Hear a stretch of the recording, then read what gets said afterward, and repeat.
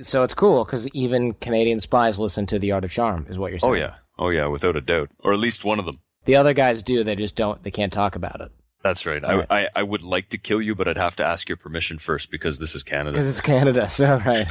I'd have to say sorry, too. I'd have to kill you, but in a very polite, charming way. Yeah. All right, Mr. Bond. Please step into the closet and tie yourself up. Not too tight, though. What if I don't want to? Can I get a coffee first? Yeah, exactly. Yeah, tea, coffee, snack. This is The Art of Charm. Learn everything you need to know to crush it in business, love, and life. The Art of Charm is where ordinary guys become extraordinary men.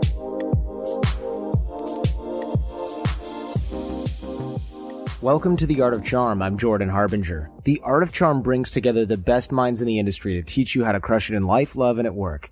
Imagine having a mix of experienced mentors teaching you their expertise and packing decades of research, testing, and tough lessons into a concise curriculum. We've created one of the premier lifestyle programs available anywhere, and it's free. This is the show we wish we had a decade ago. Make sure to stay up to date with everything going on here and get some great content and free products and books that we don't or can't share on the show by signing up for the newsletter at theartofcharm.com. This show is about you. We're here to help you become the best you can be in every area of your life. If you're new to the show but you want to know where to begin or where to find out more about what we teach here at the Art of Charm live programs in Los Angeles, you can go to the website and we'll email you a starter kit of all the top podcasts here on the Art of Charm. We'll send you all the fundamentals, such as body language, vocal tonality, eye contact, dating, attraction, business networking, negotiation, relationship management, all that and more. Pretty much all the stuff we wish we'd learned and mastered years ago. We've got our live programs running every single week here in Los Angeles, California. We have guys from all over the world at any given time. Details on that at theartofcharm.com/bootcamp.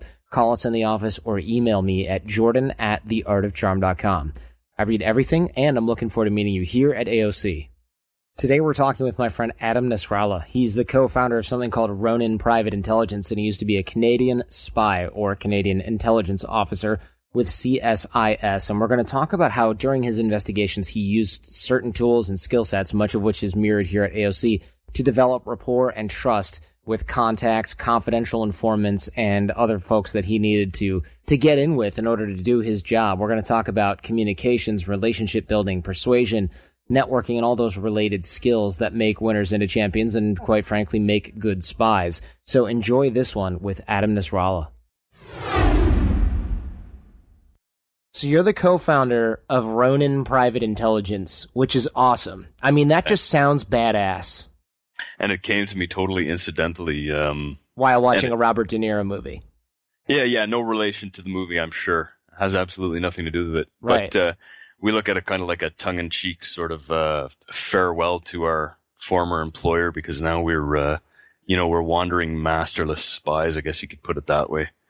That just sounds even more badass. So tell us what you do. I mean, first of all, your name is Adam Nesrallah.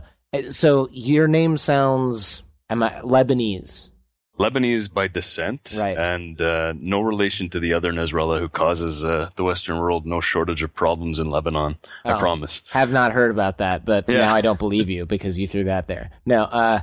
So what is private intelligence? I mean, you were a Canadian spy for a while. That just sounds so funny. Canadian intelligence? Are you mad? But we got an honorable mention at the end of the last Bond movie. You know, do they throw shout-outs in Bond movies? Apparently they do, and they're not worth much. It was nice to finally be recognized. So your company did, or just Canadian intelligence in general? Canadian intelligence. Because I was going to say business must be through the roof. So you're a former Canadian intelligence officer with what's the Canadian Intelligence Agency called? The acronym is CSIS, and it stands for the Canadian Security Intelligence Service. Okay. So we're a domestic security service, not unlike your FBI, but unlike the FBI, we don't have the power to arrest or detain, and we don't have firearms. We're purely investigative. Gotcha. Okay. Yeah, I guess you couldn't be Canadian Intelligence Agency because the acronym was already taken. Now that I think about it. And you worked as a counterintelligence case officer. What does that mean? Intelligence is confusing enough to the layman, but counterintelligence is like, what does that even mean? Well, the long and the short of it is that other countries send people to Western worlds. As they do, they send them everywhere. And they have different mandates to steal industrial secrets, to figure out what the domestic governments are doing policy-wise, or to spy on their own communities. So, you take a country that has an oppressive or dictatorial regime, they may send somebody here to work and spy on the expat community.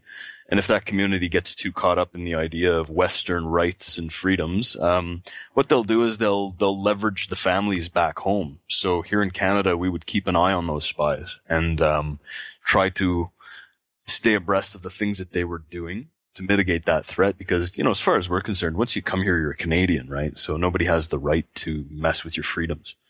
Perfect. Yeah, I like that, and I like that idea, and I would like to think the United States does the same thing. But it's funny because I thought of you the other day after we talked originally, because I was headed to the airport and my cab driver, she was from Eritrea, which no one knows about, or Eritrea, and no one knows about that place, but it's actually like in many ways worse than North Korea in terms of like freedom and oppression. Or lack and of Eritrea factors pretty significantly. I mean, you've all heard of a little place called Somalia, and you've all heard of a little place called Yemen, no doubt, right? I mean, everybody watches Fox and CNN, and Eritrea is effectively smack in the middle of it, of the two. There's a bit of water between them, but weapons and money and radicals come through Eritrea back and forth. It's a place not a lot of people know about, but it plays an important role in the global sort of jihadist uprising. Interesting. Yeah, I mean, I wouldn't have thought about that, but the reason that I brought it up is because she is always watching her back, and because she speaks out about Eritrea. She's an activist, and her family is kind of back there, but they kind of escape. Some of them escaped to Ethiopia, and she's constantly worried that somebody from Eritrea is going to just like stop at the grocery store where she shops and take her out. Yeah. And it's not totally unfounded, according to what you're kind of mentioning here, where people don't want to hear their dear leader badmouthed, even if it's in Canada. And so your job is to make sure that they realize that they're not in North Korea anymore. Exactly. And that was a part of my job. That was the first sort of little sliver of my career. And then I moved into counterterrorism, and I was a field officer here in the communities in Canada. Interesting. And so being an outsider, or being Canadian, you're an outsider in all these expat communities, you must have developed a lot of expertise in building relationships, recruiting informants, handling people, and investigating. Obviously, as an investigator, you do plenty of investigating. So this skill set is particularly interesting because not only are you a master of probably killing people with your bare hands, you've got to be an expert in communicating with people to get them to like and trust you enough to spill the beans. Exactly right. So what do you think is some of the most useful skills, the tricks of the trade that you can teach in an audio-only format here? Because obviously you broker influence, connections, etc. What do you do now that you're in the private sector? Well, I do a couple of things. One of the things that we do is conduct investigations for what we call discerning clients. So as opposed to, most of us are used to the Marlowe or, what was that Burt Reynolds show, Magnum PI, where, you're following around cheating spouses, or here in Canada, insurance fraud's a big thing, right? A guy claims disability and he's out shoveling his driveway. I know you guys in California can't relate to that, but it's a big scam here up in the Great White North. No, we do that all the time, and we also have snow in Michigan where I come from. But you're right; it happens a lot. Oh, I can't do anything, and yeah, the cliche is he gets caught shoveling his driveway. Yeah, and it happens. It's a true story. But we try to stay away from that. We like to work with investigations that are a little higher profile, that require a bit more of a delicate touch, where the stakes for the people involved are higher. So when there's a risk of serious reputational damage or serious loss of assets or a catastrophic lifestyle change. So you can't just approach it from, a 1 PI with a $600 camera in the back of a minivan type of thing. You need, You need proper planning, and you need a little bit of finesse and patience, and it takes a totally different level of game. Yeah. So what do you think are some of the most important ways that people can start to apply this? I mean, what do spies do, even Canadian ones, that we can do as well? Effectively, the most important thing is communication. So there are two columns to this temple, if you like: communication and relationship building. Okay, those two things overcome almost every difficulty if you have the patience to listen properly and really communicate. So that means not just listen so that you can answer, but listen so that you understand what truly motivates a person. And I don't mean, what their favorite hockey team is, or, what they like to do on Saturday night with their girlfriend. I mean, there's a subtext, if you like, to everything that motivates a person, and getting deep down with them and building the trust and the relationship that allows you to get at that motivation those are the keys to the kingdom. Because from there, you can start to speak to a person in their own language,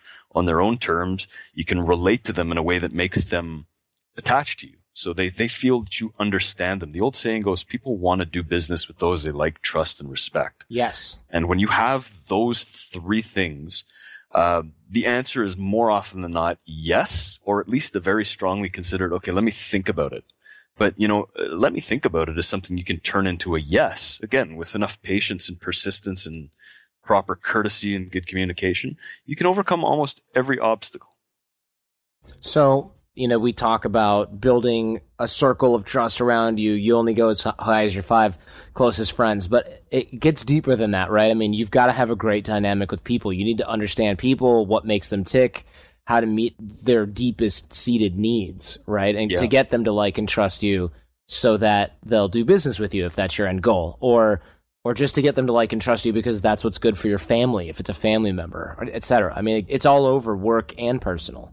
Yeah, and it has applications right from, getting a great deal when you buy your next car to persuading your teenage kid to get off the pot. It has worldwide applications across your life, across your career, across the whole sphere of your relationships. So how can you do it? The first thing is to understand that most communication, and you go over this quite a bit in your show, you have something of an authoritative presence on this, Jordan, I'll tell you, because I listen to your podcast a lot. I don't know what you're talking about. No, I appreciate it. You listen. Okay. Obviously, I want everybody to know that the CSIS, not to be confused with the Canadian Intelligence Agency that doesn't exist, listens to the show. Because I think that's great. That's good to know. And not just that you listen to the show, but good to know that these principles overlap with, because for you guys, this is, if you don't do this right, someone dies. Well, that's it. You've probably got salespeople, or you've got guys who are working on their game because they want to they want to have more success with women, or maybe people who just want to come out of their shells, right? Mm-hmm. And when you're out there doing field work, and you have a bad night, you're a little bit off, the consequences are minor, right? Maybe you get a drink thrown in your face, or maybe you get, laughed off, but at worst. Usually there's no real consequence to it at all. It's like, except for your ego, right? Yeah. It's all ego. It's all self-imposed. So for me, walking in or trying to walk into someone's house and have a frank conversation with them about, say a brother or a father who we suspected of some kind of really nefarious activity, and getting the door slammed in my face, or having them be able to convincingly lie to me, that carried very serious consequences. It doesn't necessarily mean something could go boom, but they could be on a plane tomorrow and way the hell out of Dodge, and that's it. We lose their beat on them forever. So, the weight of failure sat very heavy on our shoulders. So in order to really achieve success, we had to build relationships very deliberately, very patiently, and really observing what it takes to connect with somebody. So it's not just as simple as, a good look in the eye, a smile, a firm handshake, and establish yourself as an authority. You have to have things like cultural and situational awareness, because if you walk in, lock eyes with somebody, and they look down right away, you may have sold the farm. You've got to adapt. Exactly. Yeah. Perfect. And yeah, you've put this to test in a place where failure was not just like, okay, we learned from that. It's like, oh my God, that was a disaster. And that's great, because like you said, when we're looking at social experiments or even business experiments, you're not looking at catastrophic results or consequences from failure. So it definitely makes sense to learn and master this stuff in our shoes. If you guys are using it, we should be using it, right? Absolutely. Absolutely. And I mean, really what intelligence officers do is they get really good at being people.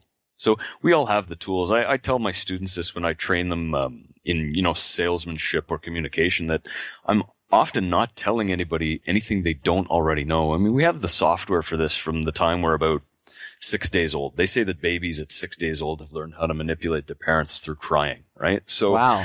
Basically from early infancy, you have the tools of nonverbal communication, and you can pick up the nuances and things like tones of voice and body language and facial expressions.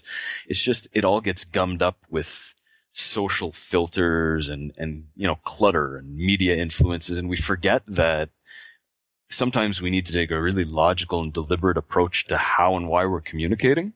And that's what intelligence officers do. We really practice deliberate communication. How we communicate, how we come off, really paying attention to how other people are communicating, and then responding with intention. So it's not just, I always tell people, if you have to say to somebody, yeah, I understand, you don't understand. Don't say the you word. Communicate it through some type of empathy or through a story or an anecdote that shows that you've lived an experience where you felt the same thing. If you have to say, oh, I get you, you've lost them. Right. Okay. And so what do we do instead? I would say that, let's give you an example. Okay, Jordan, let's say you had a rough night. You had a rough night with your girlfriend, and, you had a bad fight, and you come to me and we want to have a drink, and you're complaining and you're saying, she just doesn't get me. We fight about the stupidest things. And the first thing I say is, I get you, buddy. That's the poor man's attempt to sympathize and empathize.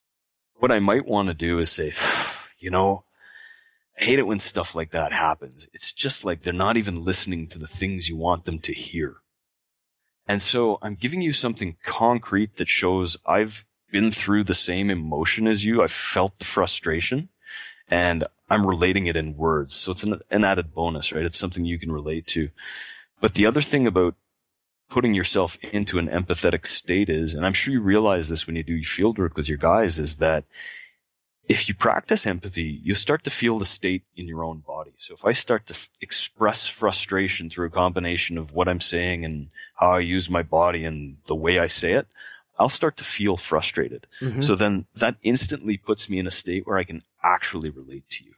Okay, right. So it's almost like that concept of mirroring or whatever, except instead of doing it deliberately by, like, I put my hand on my shoulder, you put your hand on your shoulder, like that weird kind of mechanical stuff. Yeah. You're actually getting into the same emotional state as the person that you're talking to.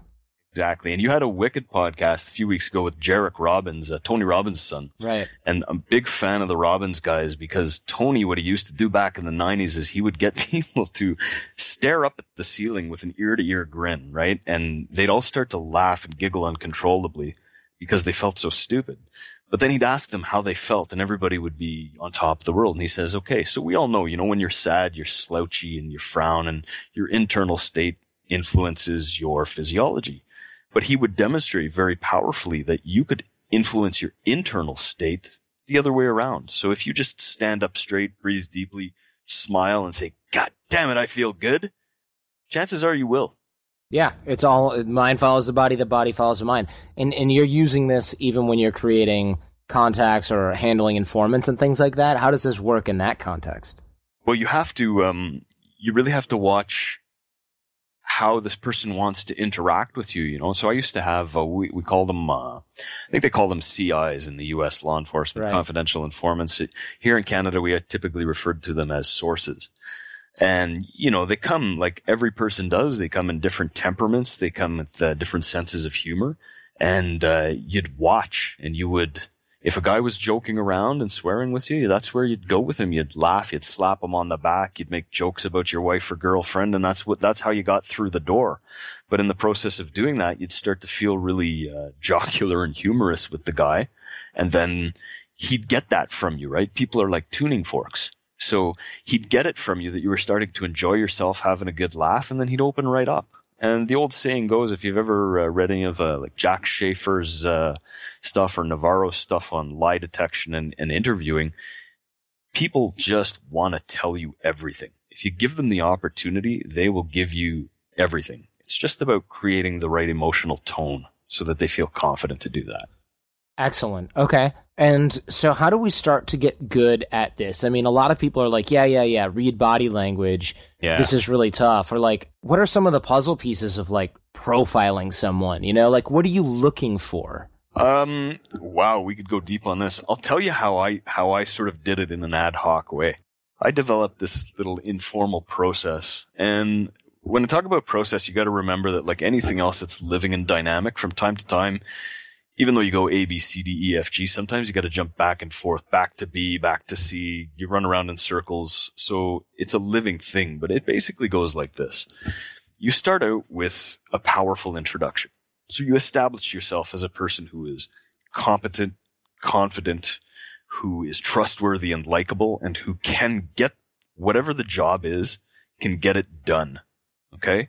With a minimum of things like authoritarianism and intimidation. You want to be the go-to guy or the go-to girl for the person you're talking to. So if that's a salesperson, you don't want to be, my dental supply sales guy. You want to be the trusted advisor on anything related to the business. So you establish that through a combination of your charisma and your persona and your presentation. And it has to be appropriate to the audience, If you're going into a country club, you dress and act and carry yourself a certain way. If you're going into a biker bar, different story.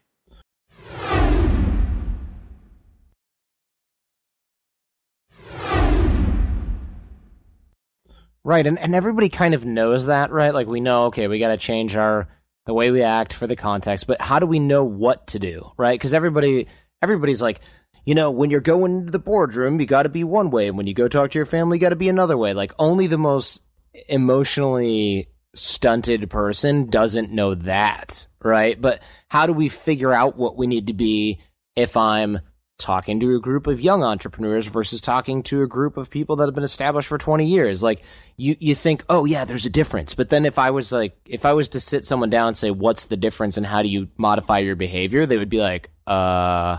I don't know. And that's an excellent question. So that's part 2 of the model. That's called the baseline. And again, I'll go back to the law enforcement thing because that's what I know. Yeah, do law enforcement.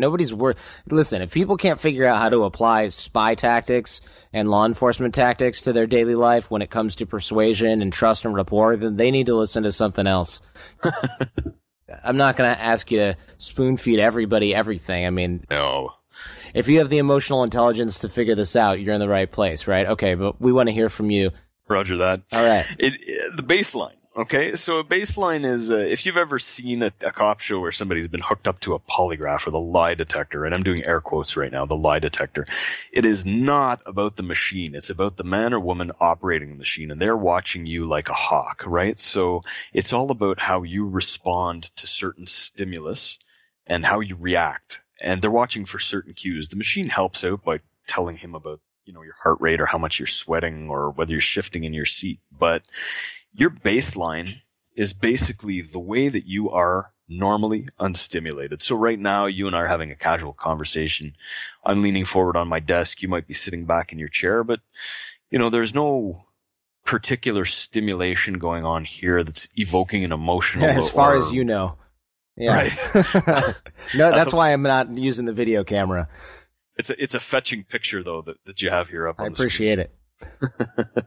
So whatever your normal operating condition is, that's the most important part of initial information, because any change from that signals some kind of emotional or intellectual response. So if I say something to you and I notice that you raise an eyebrow, I have to make a mental note of that and say, okay, Jordan responded to that. Now, what does that mean? And I have to be particularly attentive to your nonverbal communication or even the words that you say and how you say them in response to something I say or do. So the first step in achieving success is determining what's normal for them, what sets them off for the positive, what sets them off for the negative, because you're going to use that information to modify your communication style. In other words, if I start speeding up and talking like this and I get super hyperactive and I just want to dump out all kinds of information on you right away and really blast your listeners with everything I've got, you cannot respond to me the way you have been for the last 20 minutes because you will bore me to death. Right. And I've got real world examples of that where, somebody comes in and is a classic introvert and starts talking in a voice so low that I can't even hear them. And, I'm naturally extroverted guy in social situations, but as soon as I realized what I was dealing with, I toned it down and I said, Jane, It's really nice to meet you. I think you're going to really enjoy this breakfast networking meeting. Why don't you tell me a little more about your home organizing business? And then, boom, she opened right up. She became a different person because we established instant rapport by sub-communicating that I was like her because I sounded like her and moved like her and acted like her. So understanding how a person communicates and what sets them off is the first and most important part of it. It's really, if you're going to master one thing, don't fool around with pacing, leading, matching, and mirroring, tonality. Those are all tools that are very important.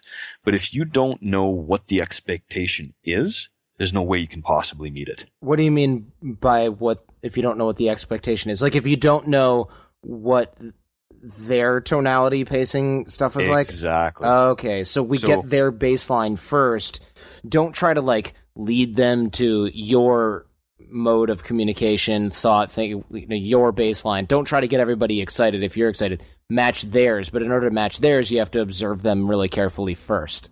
Now, don't get me wrong, right? And leading somebody into your frame, and if you got NLPers listening to this, they'll recognize a lot of terminology. And I want to say I'm not an NLP guy. I've derived a lot of really quality stuff. It's an awesome science, in my opinion.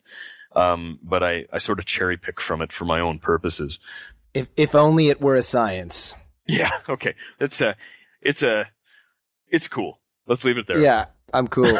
I'm cool with leaving it there. NLP, neuro-linguistic programming. It's a pseudoscience, but that doesn't mean it's all bullshit. It just means that it's not science, right? Right. So, what you first have to do is understand that your mission is, first of all, if you want to be understood, if you want to be listened to, if you want to be respected, first strive to understand, to listen, and to respect. Okay, you gotta follow Cialdini's rules of reciprocity. So you give what you're hoping to get. So you gotta first you gotta establish how it is a person communicates, and then once you've done that, you can give it back to them on their own terms, and that's what I mean by expectation. So Yeah.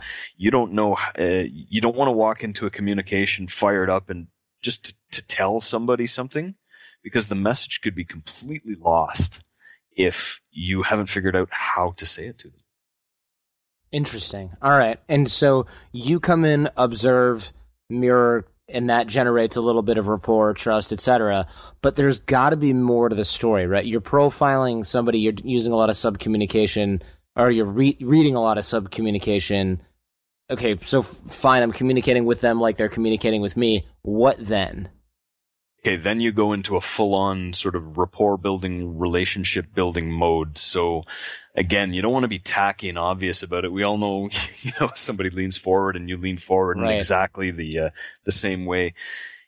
Communication, especially purpose-driven communication, it takes finesse. So there's no magic bullet. It's something that you have to practice, and it's a perishable skill.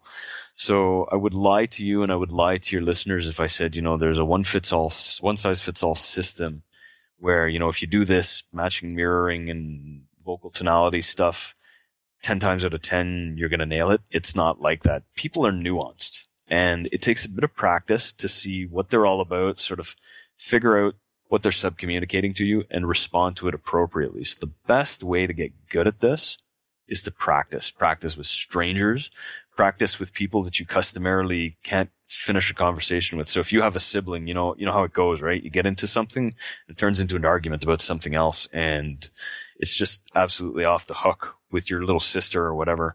Practice listening more than you talk. Practice subverting your own ego to the purpose of the conversation so that you can make sense of what the person's trying to tell you, and the information will just come at you like a flood if you're paying attention.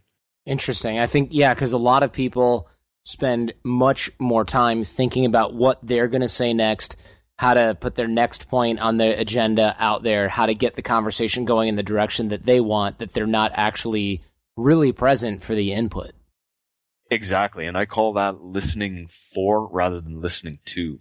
The critical mistake that most people make, and this is important in both baselining or reading somebody, and it's vitally important in creating rapport. You must not and you cannot listen just so that you can answer. If you're going to answer somebody, answer with purpose and meaning, and do it with something that's relevant. So I want to listen to what you're saying, try to understand what it means, try to read between the lines in terms of what you didn't say and why you didn't say it. What is it you're trying to protect yourself from? And then formulate a response. People do this in arguments all the time. You know, you barely get through your point, as you've just mentioned, and I'm already out there with a counterpoint because I picked up something 30% of the way through your monologue, and I'm speaking to it before I've decided what I'm going to say before you finish your point. I might have missed the U-turn or the deviation in the conversation because I'm hung up on what it is I need to say. There's no quicker way to kill a conversation. Got it. Okay, interesting. And I think that's actually very true, because when you look at how most of us communicate, we're never actually that interested in what other people have to say. That's the problem that you were just talking about, right? Because even when we are listening, we're listening for rather than listening to. Although your job as an investigator and our job as somebody who wants to learn to persuade or generate rapport and trust, we have to be the opposite. We have to treat their output as more important than what we want to say or communicate.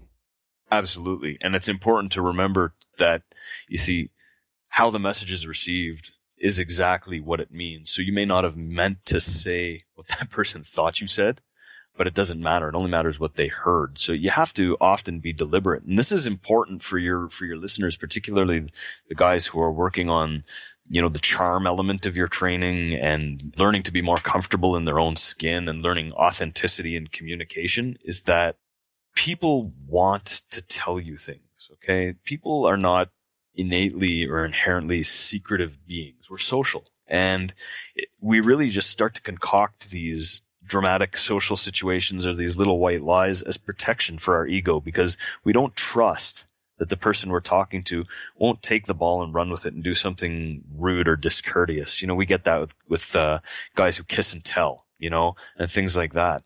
If you're looking to meet women and attract women and master the art of seduction, you better learn to shut up and only talk when you have something important and interesting and insightful to say, because women sub-communicate and they read nonverbal communication way more proficiently than men. Oh, yeah. And they are on to you when you're full of it. And sometimes they humor you because you're cute or you have nice shoes or whatever. Right. They figure you're insecure and you've got to get that out of your system. But if you keep at it, you're going to dig your own grave big time. Exactly. It's like the old saying goes, right? You got 2 ears and 1 mouth. Use them in proportion. Yeah, exactly. Exactly. Well, all right. So how do you start to think about the meta of a conversation? And this is something I very rarely get to ask this, but since you're a spy or a former spy, you'll understand it. So how do you read between the lines on what people are saying? Because I would imagine in your job, you probably get more from what people don't say explicitly than the things that they're actually talking about. Oh, absolutely. That's actually where the meat of the conversation is. Again, Jordan, practice. So familiarity with people, having a basic understanding of what motivates people. So there are different drives. Some people tend to do things like move towards pleasure. That's when you see those radical high achievers. The guys are making $200,000, $300,000, $500,000 a year, totally status and appearance driven, right? And they're chasing a dream. And then you have the people who move away from pain. So they have nice, secure pension jobs. They play it safe. They go down south for vacation. They get their shots. They don't take risks. And that makes those respective camps happy, right? But that kind of thing, pain versus pleasure comes out in the way that people live and act and carry themselves and how they communicate. How do you read between the lines? Lots and lots of practice in not just conversations with people, but observing people. So I used to go down to the bars with my buddies and we'd people watch, we'd sit and we'd have a pint, we'd have a burger and we'd watch the people walk by. So in Ottawa, where I live, in the 2 months of summer that we have here, it's gorgeous, but we have a historical part of our downtown, a market with open air bars and lots of patios. People just go down to the market is something you hear in Ottawa all the time. And we'd sit there and just watch people. Watch the human drama unfold, try to figure out, why is that guy fighting with that girl? What's this all about? Watch her body language. Oh, he's about to get a slap, So practice builds proficiency. And, I do this actually. I'm coaching a lot of real estate agents now. And so one of the things that they do is they come to me and they say, I went to list this house and I couldn't get him to sign and I don't understand why. And they tell me about the client and they tell me about the house and they tell me about the circumstances and I'll tell them what they missed. It's all in the sub-communication. Somebody may say to you, for example, using the real estate model, this house is a little bit more than I budgeted for. So if you ask somebody on the surface, what does that mean? They might say, well, maybe he can't get pre-approved for the mortgage. Sure. Maybe he doesn't make a big income. Sure. You're scratching the surface, right? Maybe the guy doesn't want to tell you that he's bankrupt. Maybe the guy doesn't want to tell you that he's paying child support payments of $5,000 a month because his ex-wife is a crazy you-know-what. Maybe the guy has put all of his money into a high-risk investment and his stockbroker just called him and told him it's going to tank. It's a sure thing it's going to tank. And he's sweating bullets. So what does it mean when somebody says it's a little more than I can afford? When you really start reading between the lines and figuring out what the distinct problem is or the motivation, then you're empowered to speak directly to it, right? I mean, I don't have a lot of money is not a lot of information unless you're listening. Yeah, I think that's an easy skill set to overlook, right? Because you think, well, this it's an objection. It has to be handled logically. Oh, well, we can finance it. Meanwhile, the guy's like, I'm not even thinking about that. I've got other problems. It has nothing to do with money. You're just not actually listening to the other channels that are broadcasting here. You're just taking what comes out of my mouth at face value. And that's kind of a classic sales thing. And we actually do a lot of drills on reading communication, subcommunication at the boot camps at Art of Charm, obviously, because that's what the bulk of communication is subcommunication. And so we focus a lot on, like you said before, observing different people. And you give this cool drill on learning how to read body language and nonverbal communication. Why don't you want to go over that? Yeah, sure. So one of the things that I used to do, I also teach self-defense. So when I was coming up learning that, my instructor used to say, every time you ride a bus or you go for a drive, you're walking down the street, look at the people around you and think about how if you were a mugger, or you wanted their purse or whatnot, how would you attack them to ensure success? Because the principle of being capable of defending yourself is based on understanding how people attack you. You've got to be good at the one to be proficient at the other. And so the same thing can apply in communication. When you're out and about, rather than having your face stuck in your phone or listening to your music or, I won't say, it's always worthwhile to listen to The Art of Charm, but anything other than that's a waste of time. Mm-hmm. You want to pay attention and look at how the people around you walk. Look at the pace. Look at their posture. Look at how, if they're talking on the phone, look how their reactions change as the conversation goes on, whether or not you can hear what's being said. So just sit and observe people and build familiarity with how their bodies and their faces move and change in reaction to stimulus. So that's one exercise that you can do every day. You can do it frequently. And the things you can look for are things like body language and posture. You can see if you notice recurring habits or tics. So somebody, scratches their face quite frequently. That's something to take note of. How they dress, how they use their personal space. The old standby, if you're looking to make a deal with somebody, look for the guy who's leaning back in his chair with his hands on the back of his head. That's the decision maker in a boardroom. So look how people take up their personal space. Look at the level of eye contact people make with others. You can observe this in a casual conversation. Does somebody break eye contact downwards? Are they looking downward all the time? Will they refuse to make eye contact with you at all or with the person they're talking to? And you can start to, again, I go back to the idea that we have all the software for this. You'll start to see trends and you'll start to realize that you actually know what all this nonverbal communication means. You just never stop to think about it. Oh, that's really interesting. Right. Yeah, you already get it. You just don't really look at it all the time, especially if it's not directly related to you. But I want to jump back to that example you just gave because I think that's brilliant. Like if I'm talking to you and I'm a shy guy and I'm not looking you in the eye, you don't know if I'm shy or if I just maybe am lying to you about what you asked me. However, if you watched me for 20 minutes prior to that and you saw that I don't look anyone in the eye, now that's not a signal. It's not. Right. It means nothing. It just means that I'm shy. It's part of my baseline. Exactly. And if I don't have the luxury of baselining you for 20 minutes, I have to start taking into account everything else. So, if you're never looking at me, what's the rest of your posture telling me? What does your voice do when I ask you poignant questions or questions that are maybe slightly personal but not that invasive? Do you take this bus all the time? Well, I mean, to a casual observer, that's not a nosy question. To a spy, that tells me exactly where you live and what time you go to work. So looking at all of the factors, all the subcommunication, and then matching it up with what comes out of your mouth. Wow, that's very interesting. And we're getting the baseline all the time from our kids, our boss, our spouse. That's why people like your mom and your wife can be like, you're lying. And you're like, how the fuck do you know that? Yeah, how exactly. do you know that? Like, I can't even keep a secret that involves me not saying anything from my girlfriend because she's like, you're being weird. And I'm like, no, I'm not. I'm trying so hard not to be weird. And of course, that's what looks weird. Right? I found that if you just tell her you're hungry, you can get away with it 50% of the time. That's brilliant. I'm totally using that. Are you hiding an engagement ring? No, I'm just really hungry. Oh, okay. Huh. Yeah, and my mom was killer at that. She always knew when I was lying, just because. I mean, and nobody knows somebody like a mother knows their children, and so that's a perfect example of having an innate understanding of the baseline. And you'll get that if you've got a friend who you've been friends with for 5, 10, 15 years, childhood. Guy calls you up and says, "Hey, Jordan, how's it going? You want to go out for a beer?" Without even seeing the guy, you could say, "Wait a minute, what is it?" Right? Like, yeah, we go out for beers every Thursday, but something's different about you.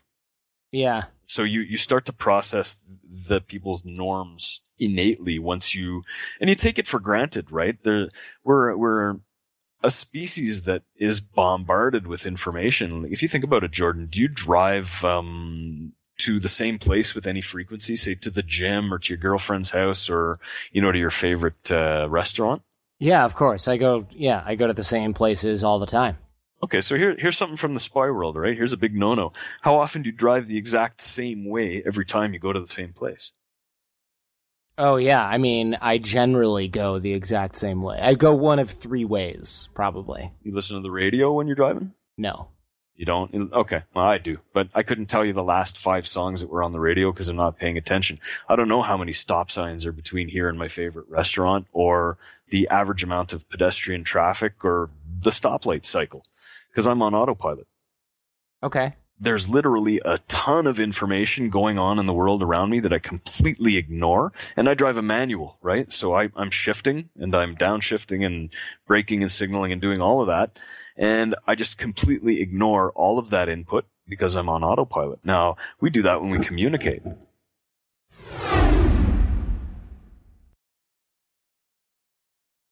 All right, back to Adam Nesrallah. Oh, yeah.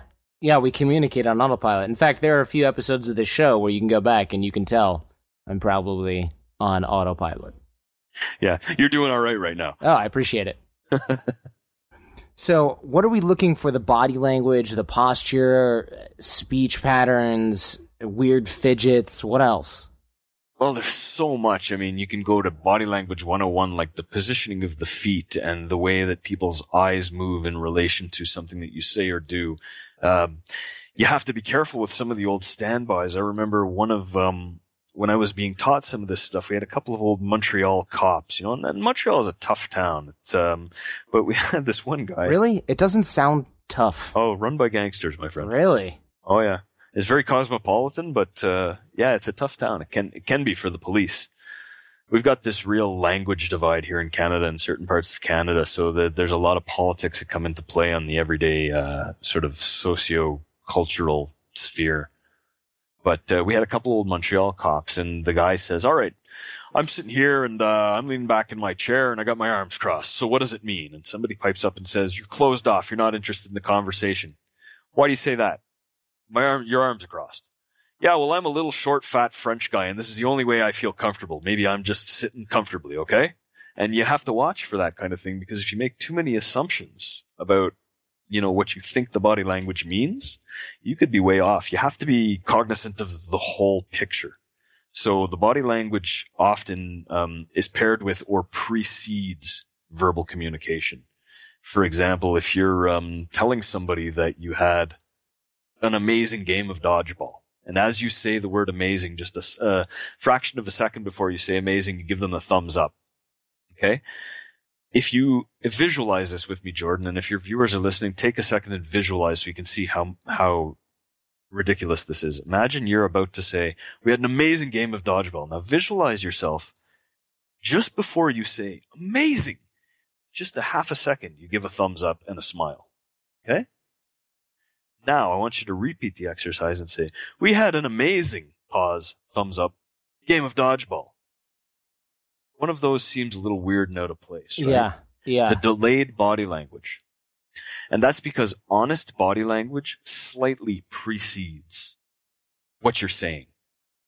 So sales are way up. My hand should be up over my head in an illustrative motion just before I say way up. If this is a premeditated conversation and I'm really into my PowerPoint and I'm going through the motions, my body language will be incongruent with my verbals. Yes, and we've talked about this before, and whenever your body language is incongruent with what you're saying, which one do we believe?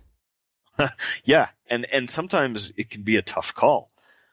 But the body language itself may be deceptive. That in itself is a meta, like you say, right? You may not gain any useful content information from the body language because it's been prefabricated. But what you do get out of it is that the person's lying or trying to mislead you. Right. And it's actually, and tell me what you think of this, I've heard, and I know from my experience, or I think from my experience, it's harder for your body to lie. I mean, it's really hard. You have to be like a damn good actor to lie with your body. And even then, if your body language and the words don't match and you're not an Academy Award-winning actor, it's going to be problematic for you. Because people who are paying attention are going to be like, wait a second.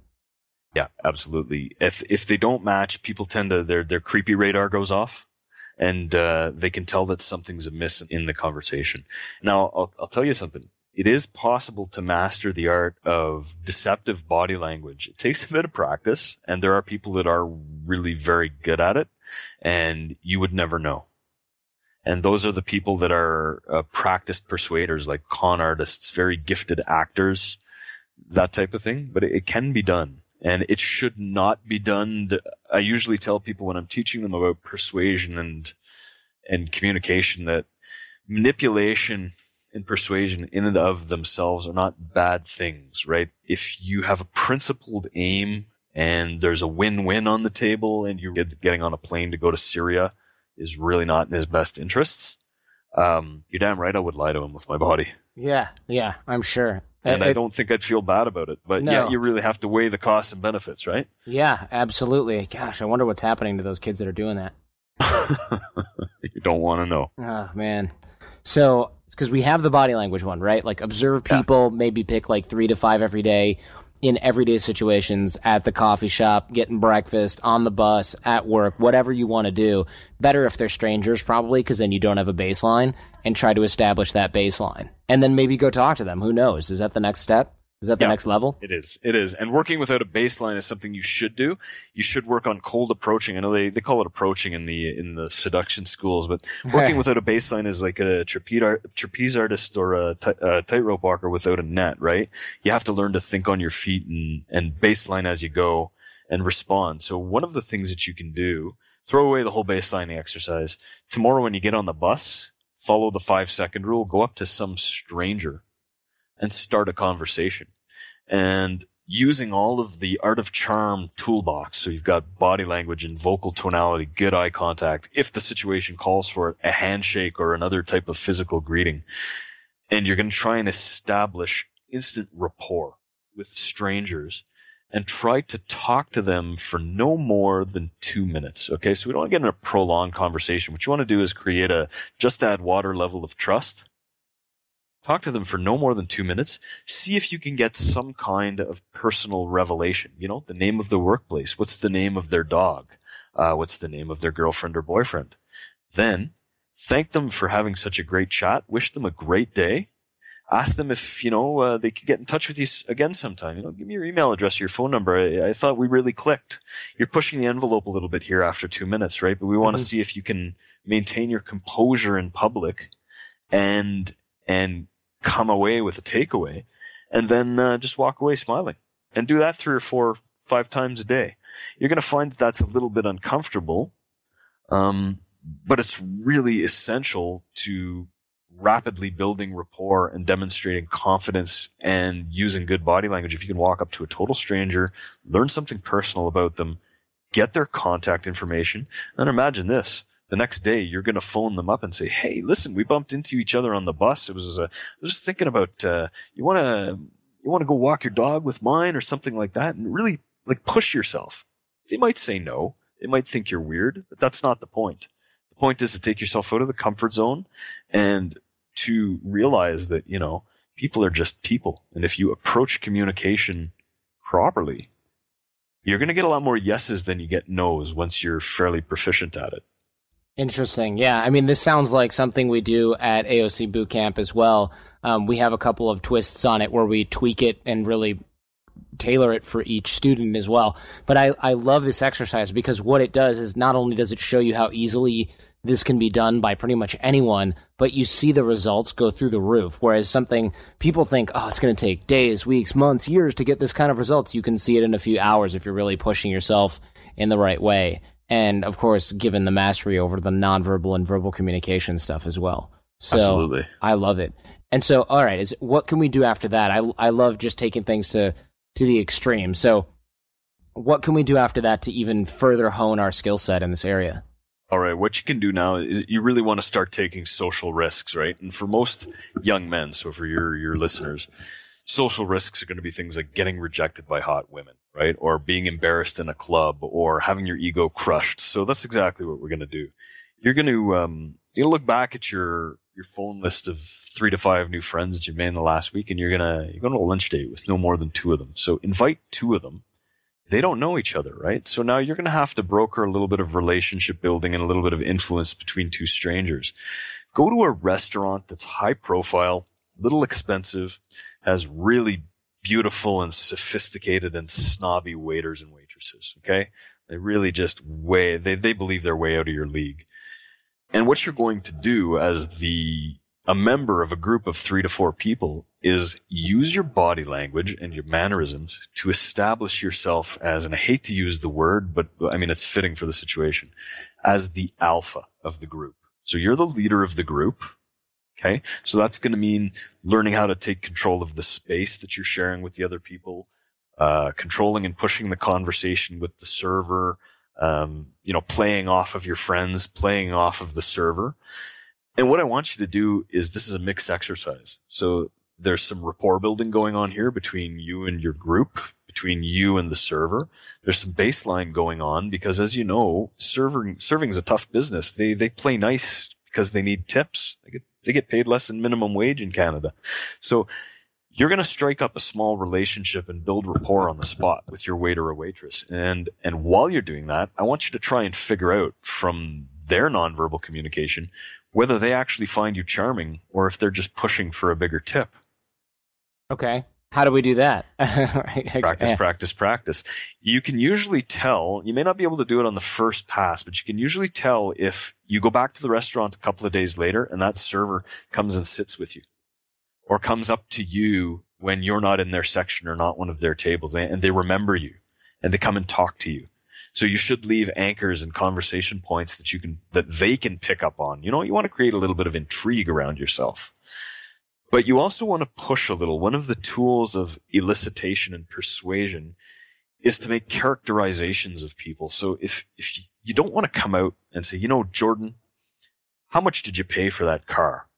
That might be a little too personal. Yeah, I might say, Jordan, you're the kind of guy that would drop 60 to 70 on a car like that. I can see it because, you have taste and you have money and you're not ashamed to put your money in things that make you proud. And you might go, yeah, you're right. So if you agree with my characterization of you, you've tacitly endorsed my price range. I may have hit it right on the head. I may not have, but I'm getting closer to learning something about your net worth. without you saying it explicitly to me. So you're going to make characterizations about your server. You say, like, get away from me. You're the kind of girl who's just going to be all kinds of trouble for me and my friends because you're going to hang around here and hope we notice you. Right? Yeah. And, if they bite on that kind of thing, then you start to get a sense of the personality and you can start to play off of that. And you want to try and create in the short term a social situation that's comfortable, playful, flirtatious, open, engaging for everybody without it being weird or creepy. Because this is where most of these, restaurant or bar room staff seduction attempts fall down, as they don't realize that it's getting creepy. So yeah, you gotta, again, be paying attention. And by doing this, you're fine tuning your baseline ability, because if you walk out of there thinking, oh yeah, that waitress totally wants me, and then you overhear her laughing behind your back as you're walking down the stairs, you've got some work to do. But as you build your baselining ability, the natural follow-on to that is that your rapport building skills get better. And as you get better at building rapport, you get better at planting seeds and persuading people and leaving them with ideas that they naturally want to take up because they like you. They think you're cool. They think you're attractive. So any idea that you put in their head must be worth considering because, hey, he's that Jordan guy. He's all right.